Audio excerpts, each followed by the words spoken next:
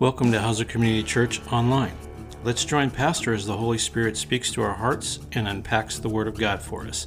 After the message, we'll tell you how to contact us.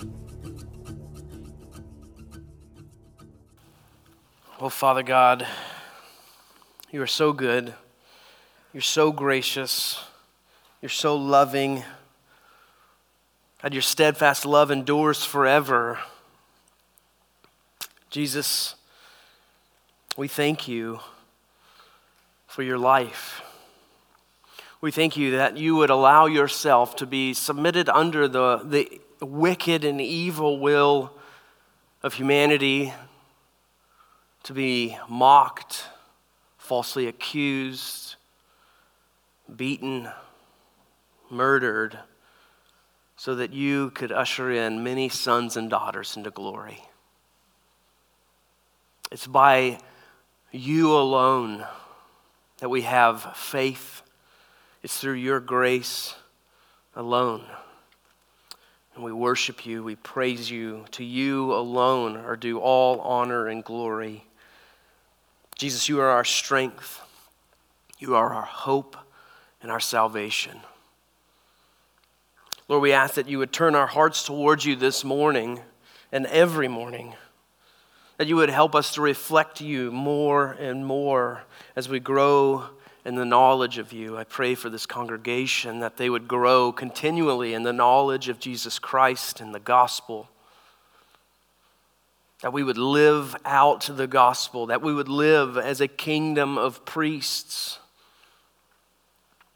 that we would speak truth and love to all of those around us and proclaim your excellencies. Lord, I want to thank you for this past month and all of the youth camps that had gone on. Lord, you have turned so many young hearts towards you in salvation. It is so amazing to see how you're moving and raising up generation after generation. But God, would you be with us as the church to bring them in, to help disciple them, to see them as family, that they are the body of Christ. Help us to live out as an example before them, to include them into everything that we do, to point them constantly to you. Lord, we pray for Mike and Drina Barnes as they minister to your people across the globe. We ask that you would give them endurance to continue raising up Christian leaders and pastors to minister to those in predominantly Muslim countries. Lord, give them wisdom in how to proclaim the gospel and how to disciple these men that are pastoring in very harsh areas of the world. Give them boldness. Give them faith, endurance, Lord. Break down any barriers and raise up a people in a godless nation. Father, we ask for your mercy on those who are dealing with sickness in our congregation, that you would grant them healing or endurance. Lord, we ask that you would draw them closer to you. We know that the suffering of this body reminds us of the suffering of Christ, but it also reminds us of the glorious future that we have with you, where there's no more pain and sorrow. And we thank you for that, Lord. We pray for those who have to make difficult decisions. There are many different decisions that need to be made. Grant wisdom, as you say you will in your word, Lord.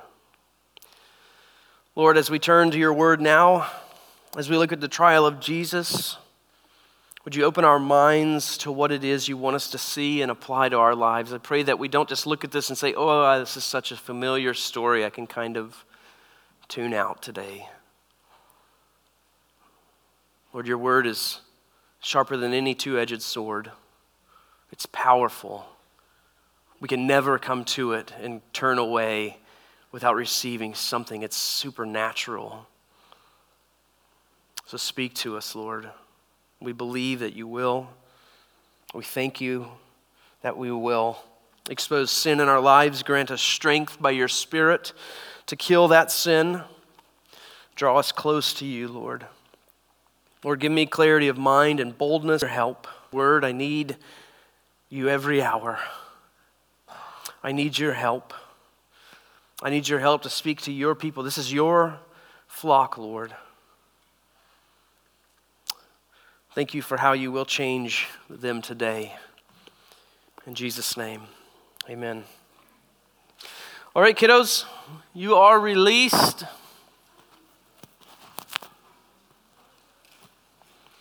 While they're leaving, go ahead and turn, if you are not there already, to Luke 23. We'll be in verses 1 through 25, as Randy read for us earlier.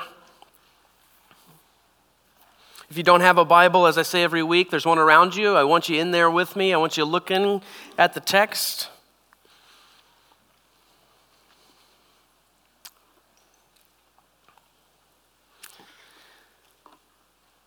Have you ever noticed that when you want a situation to go your way, when you want a certain outcome, you desire a certain outcome or something in your life to go this way or that way, you have a tendency to tweak words and statements and actions to that end? You don't have to nod. I know you do. I remember talking Nikki into agreeing with me that I needed this $300 pair of noise-canceling headphones while we were in seminary, which means we didn't have $300 to spend on headphones. And I was like, you know how loud our boys are. You know I need these, and you know I could study more at home if I have this certain thing. And I wasn't trying to deceive her, but I'd set my mind on I need these things, and what I said and the way I talked about them, I probably didn't think clearly through what I was saying, but I wanted to sway her into agreeing with me to buy something that I didn't necessarily need. The human heart is that way. That's a very minimal example. But when we set our eyes on something, when we want something, a lot of times we tweak words, and a lot of times that includes half-truths or lies even, or distortions, or even swaying others to side with you. Like you gather people around you, like this is a good idea, right? Let's go talk to this other person and convince them that this is a good idea. And that's what's going on in our text today. The Jewish leaders despised Jesus. They despised him, all that he did, all that he said, and they wanted to get rid of him. So they scheme to have him betrayed. They have him arrested under the cover of night. They have a trial that is really shady, and ultimately crucify him under false pretenses. But in God's glorious sovereignty, we see that the innocent Son of God places himself under the will of humanity so that he can accomplish the will of God. So this morning we're going to look at the distortion of humanity, or the distortion of the will of humanity, the submission of Jesus, and then we're going to ask the question, to whom will you submit? So first, let's look at the distortion or the distorted will of humanity. I want you to notice the distorted wills first of the Jews. They wanted Jesus dead. We've been in Luke just for a few weeks now. We know very well that Jesus has challenged the Jewish leaders from the very beginning. He's challenged their leadership. You're not leading like you should be leading. He's challenged their teaching. You're not teaching the word of God the way you should. He's challenged their faithfulness. The way and the reason you're doing certain things is because you like people to notice you. He challenged how they used money or kept money. He challenged their pride. He challenged the way they prayed. He challenged the way they lived. He challenged how they and so on and so on. He calls them whitewashed tombs and hypocrites and worse than the Samaritans and ignorant of the scriptures. And they hated him for it. They hated Jesus of Nazareth. So much so that the Pharisees and the Sadducees and the Herodians, and if you know anything about Old Testament or New Testament history, they hated each other. But they came together in this common goal that we hate Jesus more than each other. So let's come together, come up with a plan, and get this man out of here. Let's kill him. Let's have him killed, because we can't kill him. That would be wrong, right? So to accomplish this, they need the help of the Romans, because they're under Roman rule. They're not only enemies of Rome, but they are being ruled over by Rome. And they cannot execute anyone because they're under Roman rule and under Roman law, and they don't have the freedom to execute Jesus. So what they need to do is get Rome to agree that Jesus needs to die. So they come up with a plan to manipulate Pilate to do their will. And the problem is, they don't really have a charge against Jesus that necessitates execution. They don't have something that Rome is going to say, oh yeah, of course, let's kill him. And they were all on board with crucifixion. They had no problem crucifying people. Nero later on down the road will crucify people and tar them and light them on fire just to have his road and his gardens lit up. So they didn't have a problem with crucifixion. But they didn't see a need for Jesus to be crucified. But they knew Pilate doesn't want this uprising. He doesn't want an insurrection. He doesn't want us to create this issue. So they start to bear false witness about Jesus. So look at the text, verses 1 and 2. And then the whole company of them arose and brought Jesus before Pilate. And they began to accuse him, saying, we found this man misleading our nation and forbidding us to give tribute to Caesar, and saying that he himself is Christ, a king. And they claim that Jesus is misleading the Jewish nation, which is a false claim because he was pushing them back to faithfulness toward the Word of God. They claim that Jesus says, don't tithe or don't give money or don't pay taxes to Caesar, which is also a false. The only charge that was true of Jesus is he was king of the Jews. And Pilate could care less who the king of the Jews were, but they presented it in such a way that they packaged it so that they were saying, this man is going to cause you trouble. You don't want him as king of the Jews. And they go so far as to compromise and have this man Barabbas released, who was a murderer and created riots in Jerusalem. And you can see how powerful our wills are, how distorted our wills are, how they drive us at times to say and do whatever it takes as long as we can accomplish our goal. But you see, in an attempt to uphold the letter of the law, the Sadducees and the Pharisees miss the Lord of the law. That's right before them. They deny Jesus as the Messiah. They reject him as king over the Jews. Just as Stephen proclaims in Acts 7 before the Sanhedrin, he says, you stiff-necked people, uncircumcised in heart and ears, you always resist the Holy Spirit. As your fathers did, so do you. Which of the prophets did your fathers not persecute?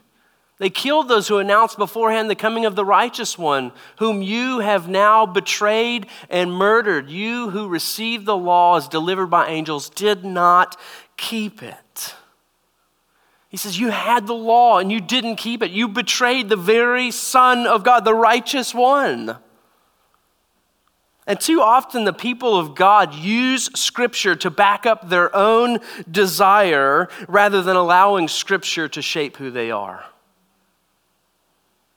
If the Sanhedrin these men of God, the lawyers, the scribes, the elders of Jerusalem, would have heard the word, if they would have listened to what Jesus was saying, instead of using the word to condemn him, they would have recognized the Messiah.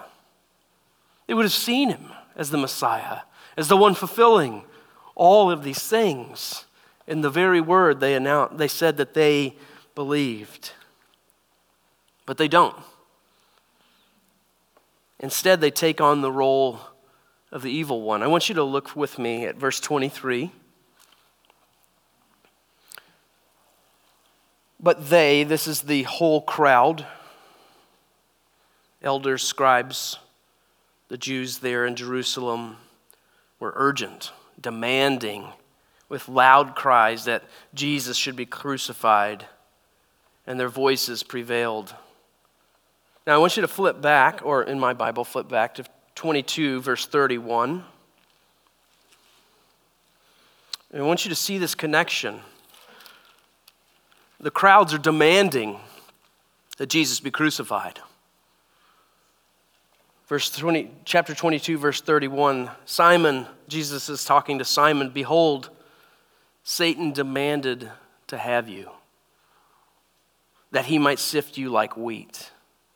You see, the Jews, in this instance, had become the antagonists. They had become the ones demanding that Jesus be crucified. They had been fulfilling the will of Satan, the same thing he wanted to do with Simon, except Jesus allows himself to be overtaken by their will. And we see this all throughout our text. In verse 5 in chapter 23, they were urgent, saying he stirs up people, teaching throughout all Judea and from Galilee, even to this place. In verse 10, the chief priests and the scribes stood by vehemently accusing him. Verse 18, they all cried out together, "Away with this man and release to us Barabbas."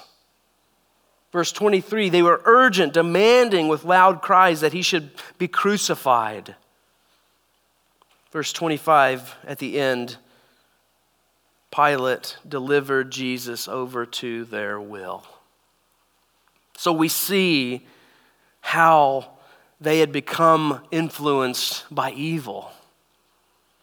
You see, the ones who are supposed to be pointing the nations to God, the ones who are supposed to be pointing the nations to the Messiah when he came, they become the ones who point the nations away from him. They go to the nations, to Rome, and they point him away from Jesus Christ instead of toward him. And I'm afraid many Christians do this. We get so wrapped up in self-righteousness that we turn others away from Jesus instead of toward Jesus. We get so wrapped up in saying you should look this way that we forget to point them to the cross. But Jesus, he submits himself under their will, under their wicked will, to accomplish the perfect will of God the Father. He dies as an innocent sacrifice for broken humanity. We also see the distorted will of Pilate. We think maybe Pilate got caught up in something he shouldn't. He was terrible. History shows he was a terrible guy. He had no problem crucifying and persecuting. And he's so worried about his personal and political position that when we get to verse 3, he asks him, "Are you the king of the Jews?" And Jesus answers him, "You have said so." Because he wants to know, if there's a new power rising up in Jerusalem, in my house, I'm going to nip it in the bud because you're not going to start something under my rule. John gives us a little more in-depth conversation between Jesus and Pilate. He says, and Jesus answered, "My kingdom is not of this world. If my kingdom were of this world, my servants would have been fighting that I might not be delivered over to the Jews, but my kingdom is not of this world." And Pilate says, "Okay, sweet." The moment he sees that Jesus is not going to clash, his will is not going to clash with Pilate's will, the moment that he sees that it's not going to be a problem for him, it's not going to butt heads with his political or personal aspirations, he says, "I find no guilt in this man. There's no reason for me to kill him." He even tries to pass him off to Herod. I love this give and take between these two leaders here. And Herod finds nothing wrong with Jesus either. He sends him back to Pilate. But then you see Pilate's will rise to the top when the crowds start to demand, no, crucify him. Crucify him. And their voices prevail. And he gives in to what they want because he doesn't want their issue to mess with him. He didn't care for his position where he was, but he didn't want Caesar to send him somewhere else. So he wanted to satisfy the masses. And we see the innocent Son of God placing himself under the wicked will of man to accomplish the perfect will of God. But I find what Pilate, his position, is just as dangerous as the position of the Jewish leaders. Pilate comes face to face with the King of Kings. He sees that Jesus is not a danger to take his position, that Jesus doesn't want to become ruler over Rome or over Jerusalem, so he shrugs him off. But I would ask you this morning, have you shrugged Jesus off? Have you encountered Jesus in the Word of God and thought, oh well, he has no rule over me? Do you come to the Word and fail to see Jesus' lordship over your own life? Do you fail to bow down to the one true King and to obey his word? If so, if you fail to do so, your will is just as twisted as Pilate's. Thinking Jesus might be someone's king, but he's not yours. He's not ruling over your life. He might be a king over some fanatical Christian, but not mine. He might want those other Christians to go and preach the word, but not me. We also see the distorted will of humanity in Herod, another terrible guy. We see in verse 8 and 9, when Herod saw Jesus, he was very glad. For he had long desired to see him because he had heard about him and he hoped to see some sign done by him. So he questioned him at some length, but he made no answer and he was done with him. Herod didn't see Jesus as a threat at all. He'd heard the stories. He didn't see him as a king or Messiah. He just saw him as entertainment.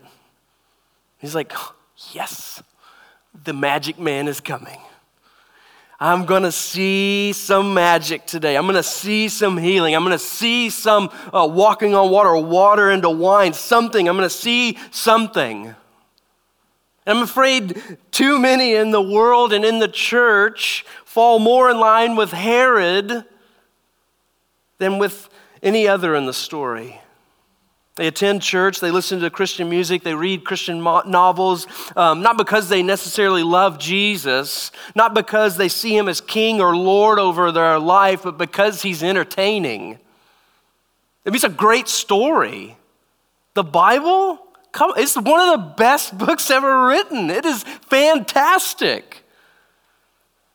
And the way you know this is how you respond to him is if you find yourself surrounded by tons of Christian stuff and friends and not paraphernalia, that'd probably be wrong. Whatever the word is. Thank you. Merchandise. But your life doesn't look any different. Your heart is not submissive. Your love is not for Christ. You see Jesus more as a jester than Jehovah. If you find yourself I'm only willing to attend church, but I don't want it to attend my life.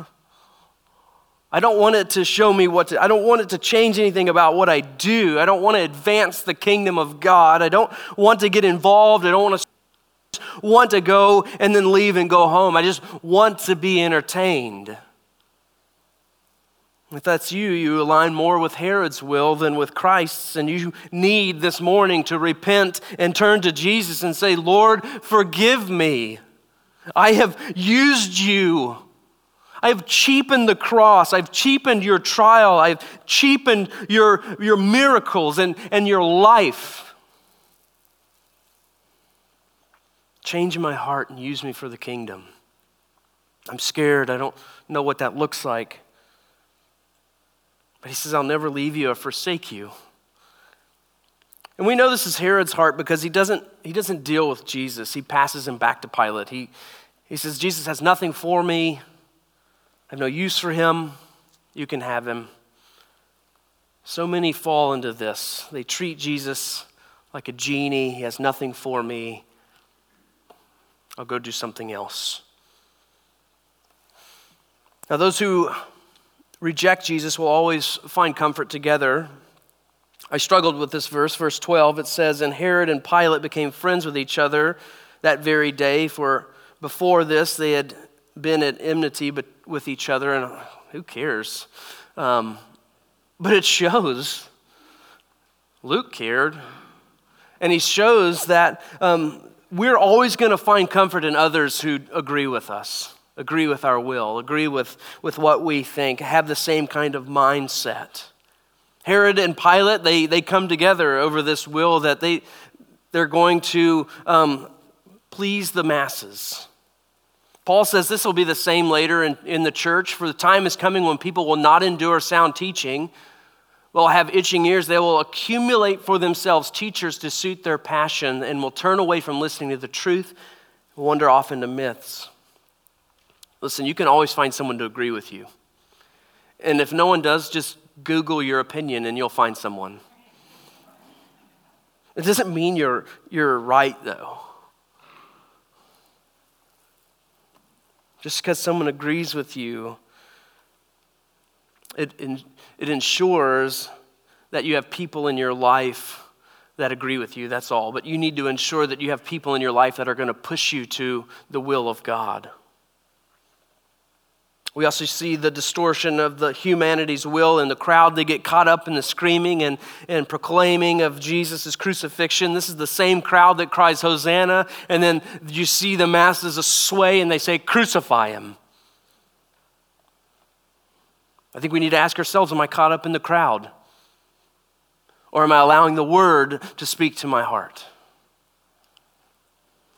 And since our will is imperfect, we see this in our own lives. We see we find the need to lie and deceive and compromise to get our own ways. Our will is twisted. It's sinful. That's why we need the word. That's why we need God to tell us his will. We need his will to replace our will. We certainly see this in the political realm with half-truths and empty promises. We see this in media more in the last 2 years than we've ever seen it before, how the narrative gets twisted and distorted. We see it in our own lives. Our distorted will leads us to misuse people, to mistreat people, to put people down, to reduce the importance of people, to group them so that we don't have to deal with individuals. Our distorted will leads us to miss God's will that's right in front of us.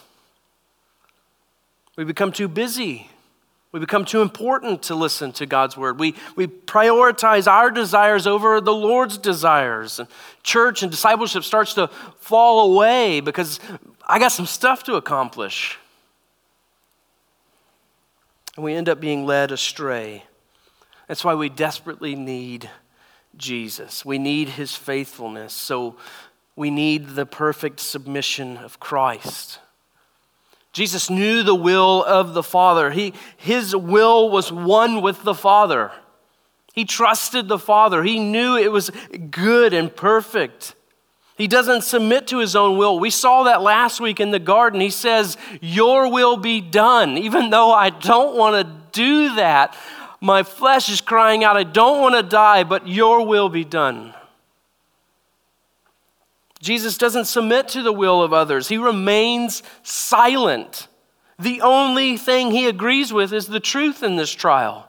Are you the king of the Jews? Yes. And then he's quiet the rest of the time. He doesn't recant. He doesn't say, okay, I was just kidding. No, I'm not really the Son of God. No, I'm not really the Messiah. No, I'm not really the King of the Jews. He doesn't submit to the crowd's demands. Isaiah tells us he was oppressed and afflicted, yet he opened not his mouth. Like a lamb that was led to the slaughter, like sheep that before its shearers is silent, so he opened not his mouth. He allowed the chief priests and the scribes to accuse him, the soldiers to treat him with contempt, to mock him, to put on splendid clothing and be sent back to Pilate to make fun of him. Not one word. He didn't need to fight back. He knew who he was. He's completely resolved to follow the will of the Father, because he knows the only way to repair this brokenness is to die for them. So the innocent Son of God places himself under the will of mankind to accomplish the will of God, because he loved so much. Jesus knew who he was. He didn't need man's approval. He knew he was the Son of Man, come to suffer and die for broken humanity. He knew he was the Son of God, eternally loved by the Father. He knew he was the Messiah, come to save the world. We saw that in Luke 4:18 and 19. I don't have it up there, but it's in there.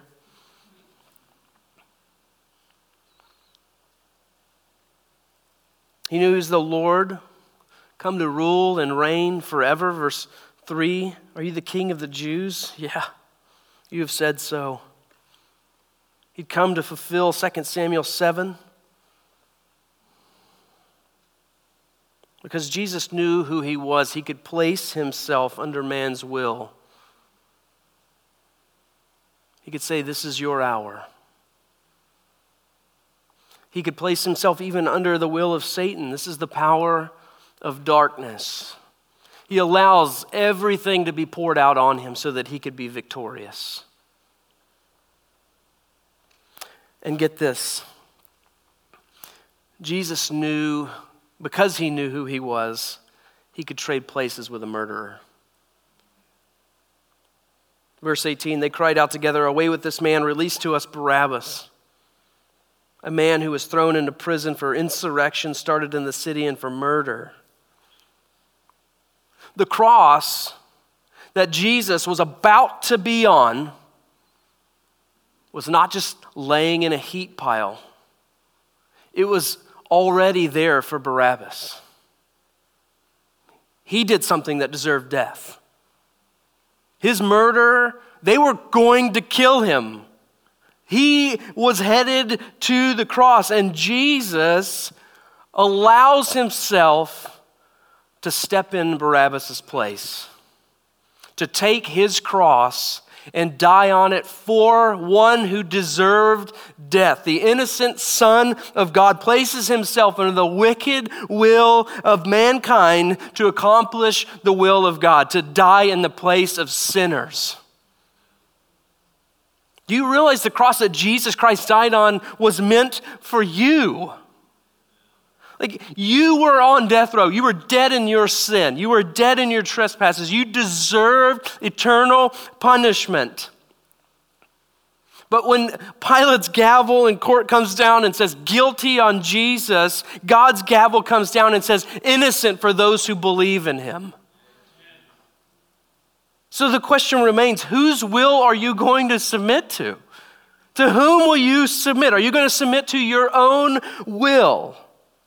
You've determined your path in life. You think this is the way it should look and that's the way I'm going to go. Are you so wrapped up in your plans that there's no room to hear what God has to say for you? Have you convinced yourself that you're in God's will and even backed it up with Scripture like the Jews did for his crucifixion? But have failed to actually listen to God speaking to you. I could heap up verse upon verse and justify something that's not godly. There's a great shirt that everyone should get. I can do all things through a verse taken out of context.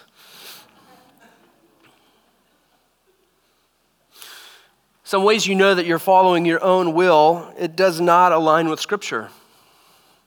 The religious leaders, if Jesus really wasn't God, they had every right to have him stoned, okay? I could back that up, Old Testament.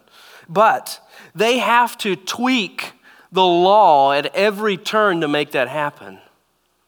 So it doesn't align with Scripture, what they're trying to do. If you in your life are doing something that doesn't align with Scripture, you could say, Jesus told me to do this, and that could be completely false if it does not align with Scripture. So ask yourself, does it align with the Word of God? Or am I having to tweak it to make it work? God's Word doesn't need to be tweaked. Another way you know is you're not going to godly friends, or you're not going to God to ask Him about your will. Because you know they'll probably lead me in the opposite direction. You find yourself frustrated or angry when things don't work out your way. That is trying to force your will into something that's not going to work. Or do you use people to get what you want? These are ways that we know that we're following our own will. There's many more, just a few. Are you going to submit to the will of others, is the next question, like Pilate does with the crowds. They just roar and he says, fine. 3 times he says Jesus is innocent. 3 times. But gives over to the crowd because he doesn't want to anger the crowds. Are you more worried about what the crowd thinks than what God thinks? Pilate's wife even told him, don't do this. Fool, didn't listen to his wife. Are you more worried about your position at work or among your friends than your profession of faith? Paul writes in Galatians, for am I now seeking the approval of man or of God?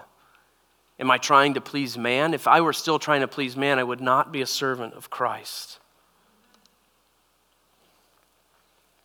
Are you going to submit to God's will? Do you even know how to determine God's will? Paul says in Romans 12:2, don't be conformed to this world, but be transformed by the renewal of your mind, that by testing you may discern what is the will of God, what is good and acceptable and perfect. By testing with the Word, renewal of your mind. Allow the Word of God to transform your mind so that you know the will of God. Allow the Spirit of God to fill your heart so that you know the will of God. Allow your friends, godly friends, to point you to the Word and to the Lord so that you know the will of God. Jesus submitted himself to the broken will of man to accomplish the will of God, and in doing so opens up the opportunity for us to do the same thing. By his wounds, we are healed from the corrupted and broken will and given the mind of Christ through the Spirit of God. If you will, turn with me real quick to 1 Peter. This is the sermon part 2. No, I'm just kidding. I just want to read this passage. It lines up well. 1 Peter chapter 2, starting in verse 19. Suffering unjustly. This is a gracious thing when mindful of God, one endures sorrows while suffering unjustly. For what credit is it if when you sin you are beaten for it, you endure? But if when you do good and suffer for it, you endure, this is great. This is a gracious thing in the sight of God. For to this you have been called, because Christ also suffered for you, leaving you an example so that you might follow in his steps. He committed no sin, neither was deceit found in his mouth. When he was reviled, he did not revile in return. When he suffered, he did not threaten, but continued entrusting himself to him who judges justly. He himself bore our sin in his body on the tree, that we might die to sin and live to righteousness. By his wounds you have been healed. For you were straying like sheep, but have now returned to the shepherd and overseer of your souls. You can suffer under the twisted and broken will of others because you know that they are under an evil influence. Jesus knew while he was going to the cross that they are under the influence of Satan, under the influence of sin. We know that. We don't have to lash out against that. We can hit our knees and pray for deliverance. You can suffer under the twisted and broken will of others because Jesus did it first. Because you know who you are in Christ. Because you know the will of God in your life is to sanctify you, to use every moment for your good, to make you look like Christ. So the innocent Son of God places himself under the will of mankind to accomplish the will of God. Jesus Christ, the Son of God, places himself under our broken will to save us. He took the cross that we deserved to save us. Do you believe that? Because if you do believe that, now is the time for you to place yourself under the will of God, so that through him, he accomplishes through you the advancement of his kingdom. Too often we follow our own wills and we miss what God desires for us. So I would say turn to Jesus this morning and every morning and give your life over to his will. Let's pray. Oh Lord, you are so good and so gracious and so patient with us. Jesus, we look at this story and we often see the trial, but we fail to see how twisted our own will is. How we would be like the Jewish nation, how we would be like Pilate, like Herod, like Barabbas. But you went to the cross, you died to change that wicked, broken, hard heart into one that looks like yours, who would submit yourself to the will of God and love others so much that you would die for us. God, would that be our heartbeat? Would we be a people after your own heart? I thank you how you will change us into your likeness. In Jesus' name, amen. Thank you for joining us at Hauser Community Church Online. Check back next week for the next unpacking of the Word of God. Please feel free to contact us with any questions you might have about the message or for Pastor at area code 541-756-2591 or email us at pray@hauserchurch.org. Again, that's pray@hauserchurch.org. Our address is 69411 Wildwood Road, North Bend, Oregon, 97459. Remember, if you're seeking the truth, it will set you free, and that truth is Jesus Christ.